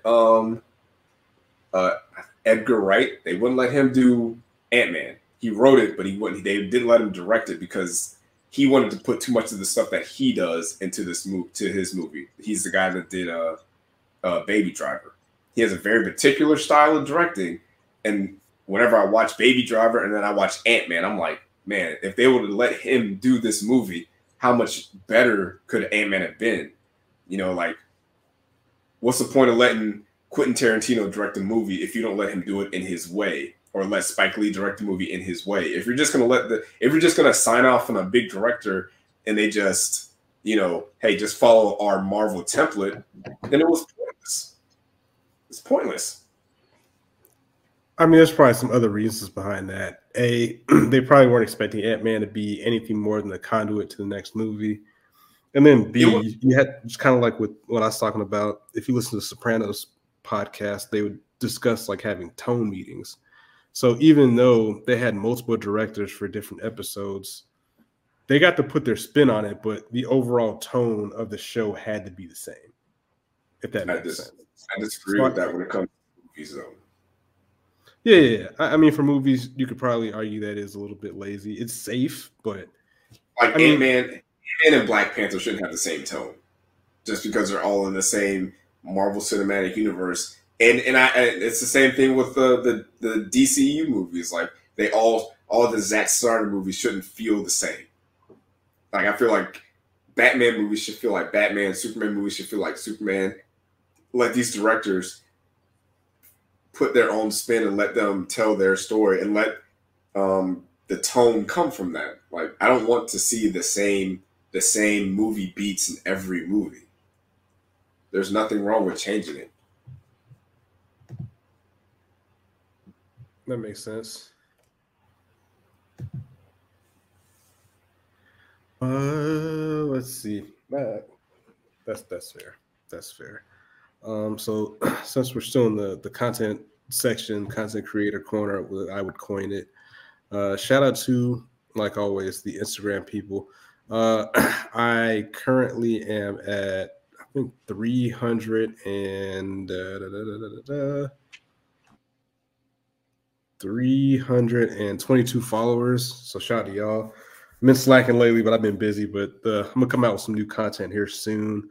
I actually been kind of laying. Shit, I can't even talk.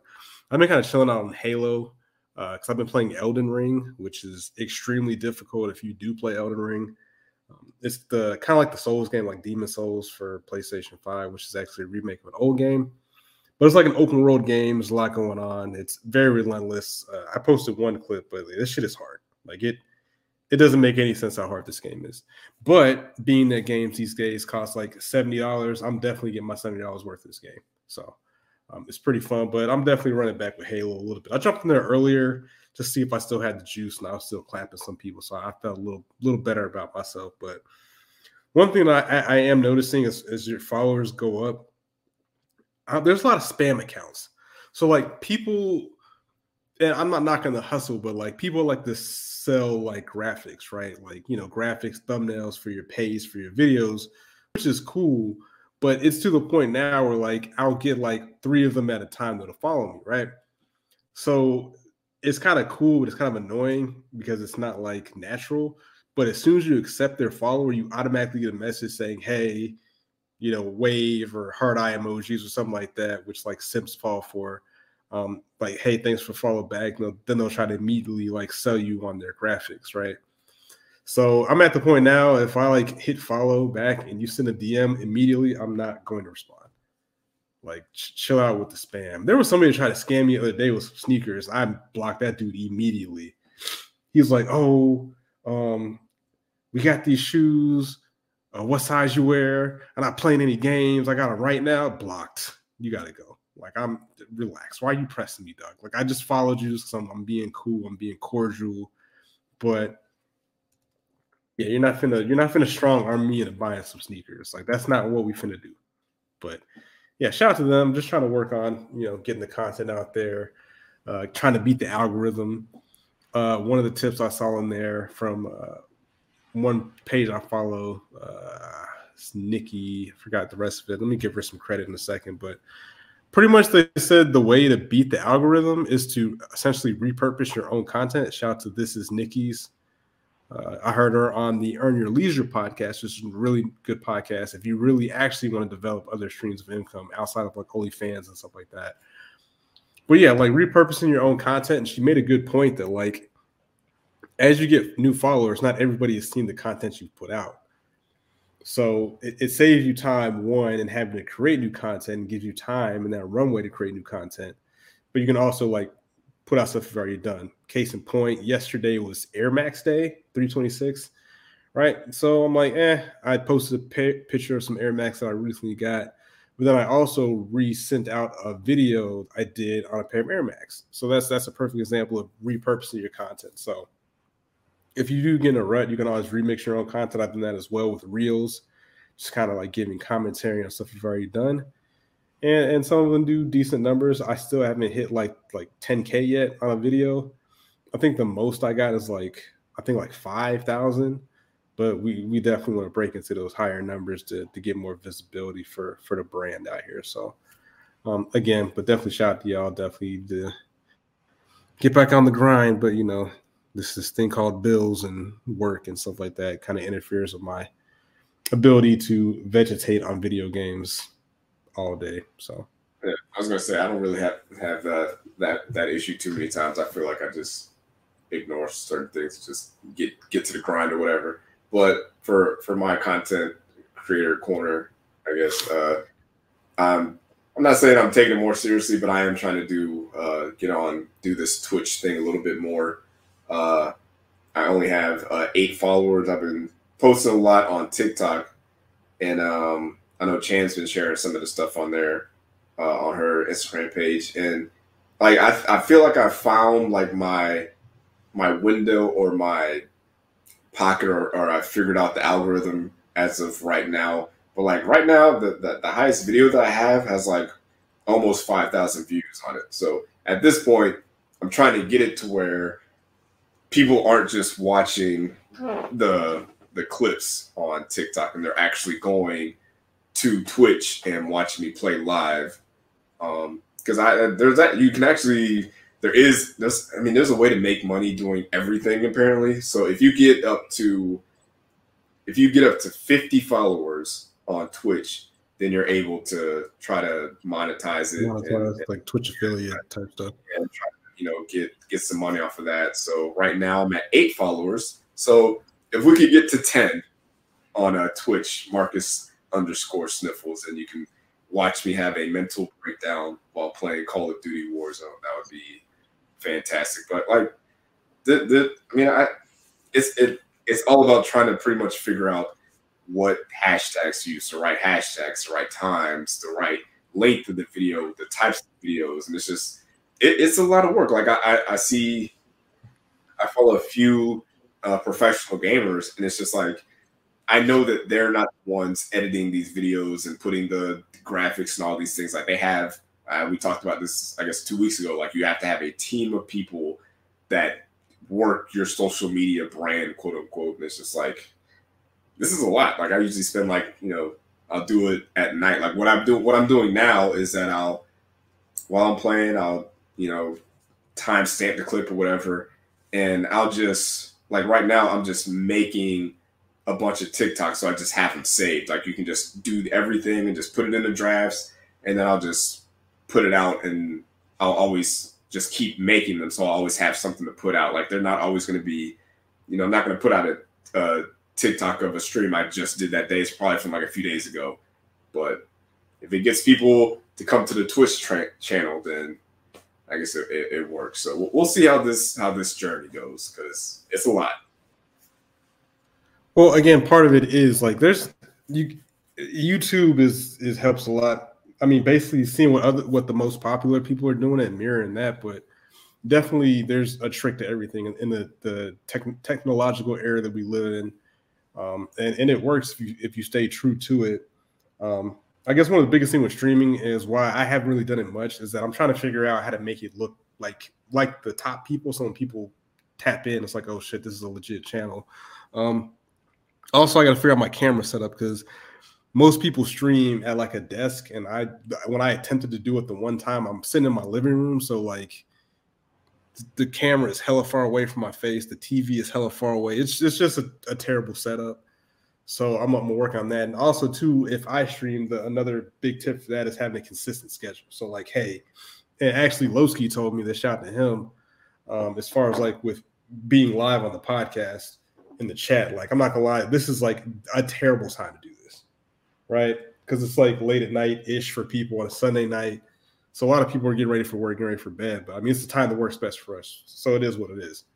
But that helps to being consistent. So I know if I was going to start streaming, like I said, I'm playing the game anyways. Like you're playing the game anyways. You might as well get on the thing and try to make a couple bucks off of it, right? So again, I know I play Elden Ring, but if I know like, hey, I could set a time Friday night for an hour and stream while I'm playing, I can do that. I just want to make sure that the setup is legit before I, commit to that process. So it's gonna come. I actually did re-download Warzone, but going from Halo to that is like, yeah, it's probably tough. Like learning a completely different language. I'm like, Jesus Christ. Like I used to actually be pretty decent at Call of Duty, but it's a lot going on because like the buttons are not the same at all. Like I'm just like, so. But I feel like it'd be easier to go from Call of Duty to Halo versus vice versa. Halo's pretty simple as far as what you can do. There's not a lot of wild shit going on. It's like, hey, we all have the same guns. Can you use it better than me? Do you know the tricks better than me? Call of Duty, yes, it's a lot going on. So definitely maybe we can figure out a joint streaming thing to do. But also, again, just with Twitch and stuff like that, you just have to follow other people. I get DMs from people all the time saying like, hey, I'll follow your Twitch, you follow mine. I'm like, sure, I don't ever get on Twitch, but sure, I'll throw you a follow. And they'll usually follow back. So that's kind of the calculations on that. I'm pretty sure that's one of the not tricks, but that's one of the things that you're supposed to do when it comes to multiple streams of income. Like you're supposed to find one that you do for fun.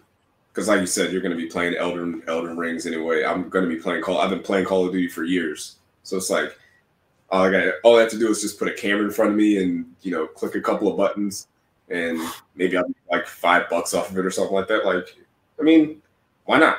I'm already playing it. I'll give it a shot.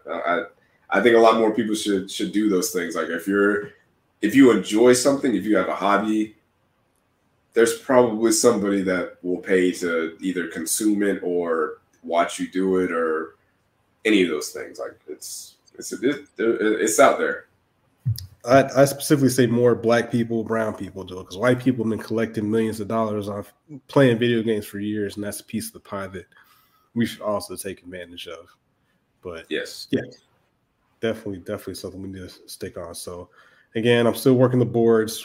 It's been a while since I used it, so we're going to transition to the final topics. Again, if you have any board suggestions, hit me up on my Instagram at Opry706. We want to wrap with sports. I hate sports right now, and I would say that I was going to frame it that Marcus he manifested Matt Ryan to the Colts, but if you check my Twitter, if you check my pinned tweet. September 12th, 2021, Hyonin Kyuno, god dang it. This dude I follow on Twitter who's using the title of an anime character from a great anime that I watched called Steins Gate. I highly recommend it in the thriller genre. Probably the best one I've seen. Probably in my top 5. It starts out kind of goofy, but it's really good. But he said Matt Ryan truly needs to request a trade. They set him up for failure this offseason, did nothing to get him better blocking. He's not getting any younger, but getting blasted more. And to point, his arm cooked. I retweeted at Colts. This was September 12th, 2021. Fast forward no further than a couple months after that, he is now the starting quarterback for the Indianapolis Colts. The Falcons went and told a bunch of lies. Of lies during their very uncomfortable press conference about their pursuit of one nasty man, Deshaun Watson, who is now the highest paid quarterback in the league for the Cleveland Browns.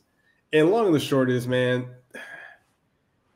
and shout out to Jalen, and I've been saying this since they didn't do what I thought they should have done in the draft because I feel like it's going to go back to not drafting Justin Fields again. Justin Fields has a lot of work to do, but he was playing for a terrible roster with a terrible offensive coordinator. Did not know how to use his talents, in my opinion, but we will see. However, drafting Kyle Pitts, I think, is ultimately going to get these guys fired, right? Because to me, it shows that they had no plan, right? or they didn't really have contingency plans. Because, again, you could argue that a lot of wild shit happened to the Falcons with Calvin Ridley, Julio Jones, all that jazz. A lot of stuff went down. Cool.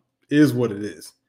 However, the thing that makes me mad or gives me most concern, like, free-thinking Falcons minds out there, is the process.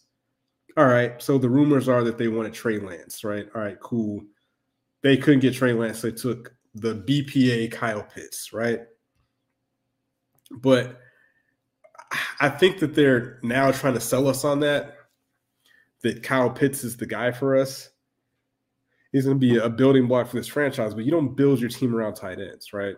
You build your team around quarterbacks, and typically with new regimes, that's what you do. You get a quarterback that you can work with, which I think with the type of offense and the style of offense Arthur Smith has shown to use, Justin Fields would be exceptional for that. Right? He likes play action. He likes to run the ball. Nothing too fancy. So, Justin Fields could do that, right? So fast forward, Deshaun Watson becomes available. We discussed this last week. They make a push for him. They end up ultimately not signing him. And now they have to spin that with, we've been talking to Matt Ryan throughout the whole process, even though they just restructured him. They came in saying he was their quarterback. They're not coming in to rebuild. They're coming in to reload and all that coach talk bullshit. And now you're going into your second season as a head coach with no quarterback, no offensive line, no receivers, no good players on defense, and looking like you fumbled the bag going after Deshaun Watson. Pretty much kind of dodged the question of, did you do any research on all of these allegations, which you clearly didn't. I don't think any NFL team did, per the lawyer, saying nobody reached out to them. And then also, again, this is where it comes to the process. Your idea was to draft Deshaun Watson, which cost that team millions of dollars and massive draft capital. Massive draft capital, right? As I just said, if you listened 30 seconds ago, I just said this team has no receivers, a terrible offensive line, no talented running back, no defensive players, no pass rushers. You could argue bad coaching, which I would say we have, like a terrible offense coordinator was head coach. So your idea, knowing that you needed a quarterback last year, was to not take a quarterback when you could have taken one, but then this year go after a quarterback that would have cost you 3 first-round picks and all kinds of other draft capital for a guy that possibly could not play for like 6 games this year. Like, it's showing me you guys had no plan. And now it's looking like you could possibly reach in this draft at 8 to get a quarterback who would not be any better than Mac Jones last year. Like, Mac Jones would be the number 1 quarterback in this draft. So if these fools reach and take Kenny Pickett or Malik Willis, I might be ready to boycott the season. Like, I might watch the Colts because they at least still have a competent roster until they fire Arthur Smith and Terry Fontenot. Because this is insane, the amount of negligence is happening with this franchise. Like, I said this to somebody, like, we're the Cleveland Browns. Like, it's embarrassing. It's embarrassing. Like, thinking about it now, like, a lot of people were mad about the whole Doug Peterson pick or signing in Jacksonville. But, like, Jacksonville has historically been the laughingstock of the NFL, and they could possibly do some good things. They've been making some signings. They got some draft capital. They got money. They got the number 1 pick again. Doug Peterson, again, for what it's worth, he did win them a Super Bowl. He did have a stacked roster, but he still got it done. So there's got to be something to that versus Arthur Smith, who comes out and says, we're not rebuilding. We don't want to use that word. These guys are competing. Like, no, dog. You're going to get yourself fired, and we're going to clown you on the way out for all the stupid stuff you said and did. Like, it's very, very sad. I'm very disgusted.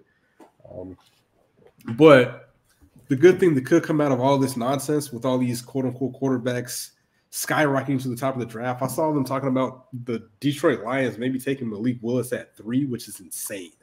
My God. It's something that is a very Lions thing to do. Because, again, Mac Jones would be the best quarterback in this draft if he was in this draft. But you're going to go with Malik Willis at 3 when Matt Jones is taken at 15? Unacceptable. The draft is about value. Again, Detroit should be doing everything they can. Like I said, if best player available. If you wanted a quarterback and you're willing to spend that type of capital, you should have got like a Russell. Or well, he wouldn't come, but yeah, that's not the move. That's not the move, man. You got to suck another year and get like Bryce Young from Alabama next year or something like that. You cannot take a player that needs some time to develop at number 3, who was not as good as the 15th selected quarterback last year. This shit doesn't make any sense. But we could possibly get Kayvon Thibodeau from Oregon, which will probably be the best pass rush we've had in over a decade. So hopefully the other poorly run franchises make bad decisions, which will stop us from making a bad decision. That's the same. Like the state of the Falcons is pretty bad, but this isn't Dirty Bird Nation Report, so I'm not gonna spend too much time on that. But I remember someone I think it might have been Tech who was saying that I shouldn't have went super hard on Carson Wentz for his play last year, based on the stats that he had. He had like 3,500 yards passing, 27 touchdowns, and 7 interceptions. And we just got an older, less mobile quarterback who last year threw for 3,900 yards, more yards, 20 touchdowns, and 12 interceptions. So fewer touchdowns, more interceptions, but was also sacked way more. And my biggest issue with Carson Wentz last year was his inability to make the wide open, like easy throws. Like I watched some of the coach pressers, and it was always the coach said, we got to make the layups. So like the easy throws, like the easy 10-yard out or the 15-yard cross where the guy's wide open. All you got to do is just lead him. Carson Wentz's highs were really high. Like he'll scramble all over the place and extend the play and chuck it 50 yards downfield, one-on-one jump ball, and give your guy a chance to make that play. And I like that about Carson. But the more I think back through some of those games, I'm just like, man, there was a lot of 3rd and 5s or 2nd and 6s that could have been 3rd and 1s or first downs if he just puts the ball where it's supposed to be. Just accuracy. He just did not have that.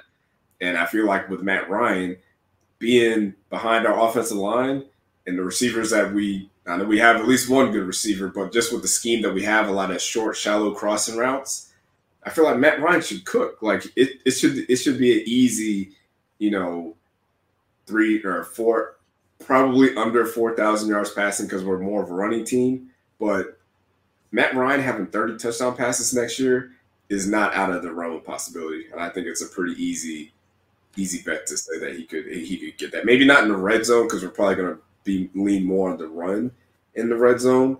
But I even though Matt Ryan is older and less mobile, it's still an upgrade over Carson Wentz because maybe Matt Ryan's not going to be able to get some of those extended explosive plays.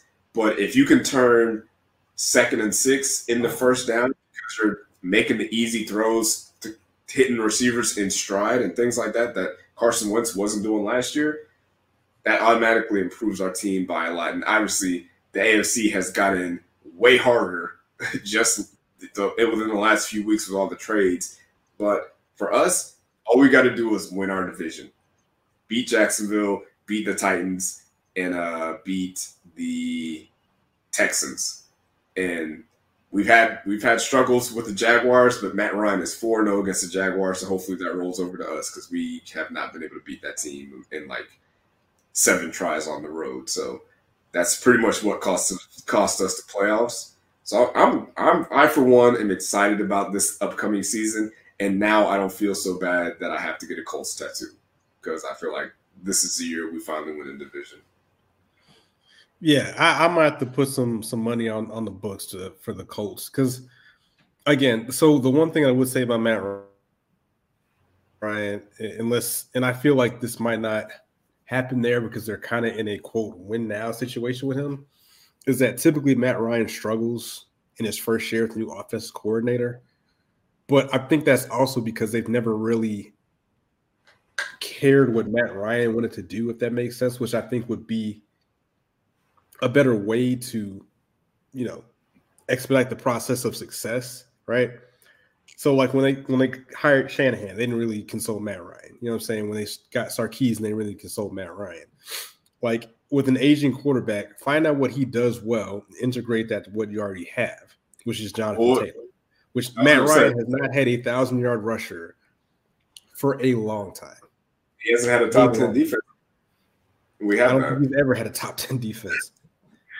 But we're like, the offense isn't built around Matt Ryan. Like, we're not like, hey, Matt Ryan, we need you to go out there and sling it 20, 30 yards down the field. Nah, like, if you can just go out there and make the easy, like, 5-yard completions, let's get some run after the catch, and not like maybe once a half, take a deep shot. That's it, and that's perfect for an old quarterback. I hate saying old, but.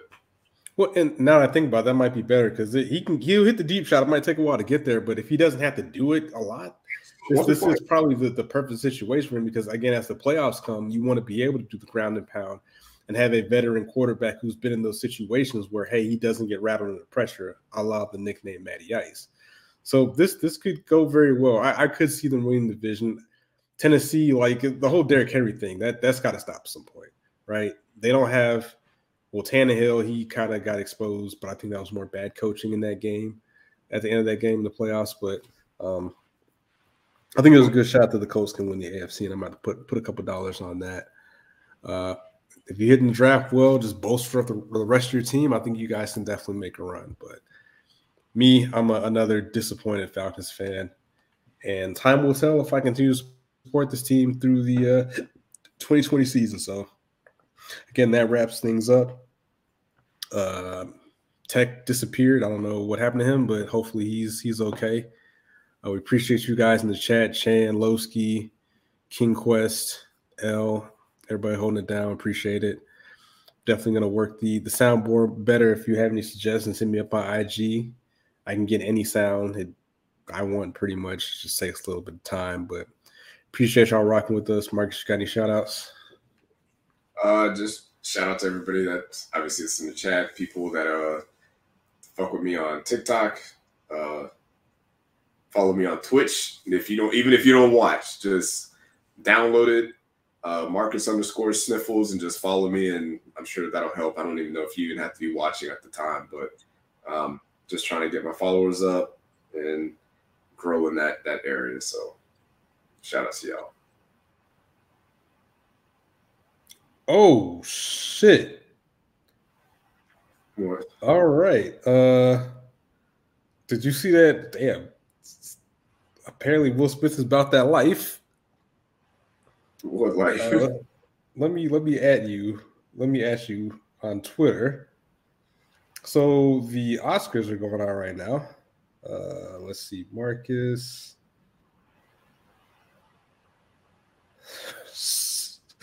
Let's get your live reaction to what's going on at the Oscars right now.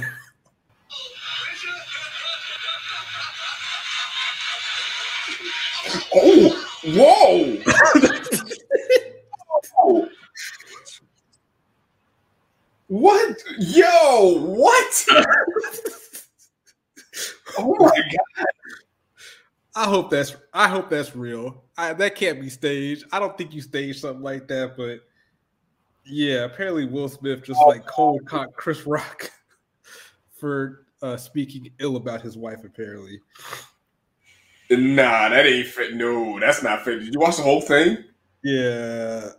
Oh my gosh. What the fuck? Okay, out of all the people that have said anything about what did Chris Rock say?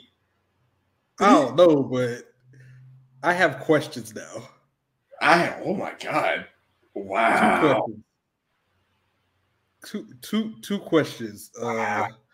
A, where's security at? I mean, that's right.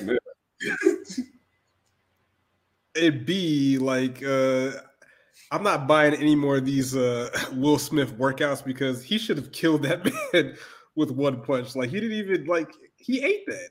He ate that. Chris ate that, yo. Wow, he's over 50. Chris Rock is 57 years old. I give Chris Rock props. He ate that punch. He ate that. Will, you gotta lean into that though. You gotta get some twerking your hips. You supposed to be Ali, dog. You're like you gotta Man. you supposed to drop him off to that. Like, wow. That's insane. Yeah, you see his form was a little bad. He was a quick one. Yeah, security. Wow. All right. Shout out to Chris Rock for keeping it going. But yeah. Nah, I'm going home after that. I'm not teleprompter. Like, nah, dog. I'm going home, bro. Screw that. I'm done here. All right. Well, on that note, we are out. Peace. That's crazy.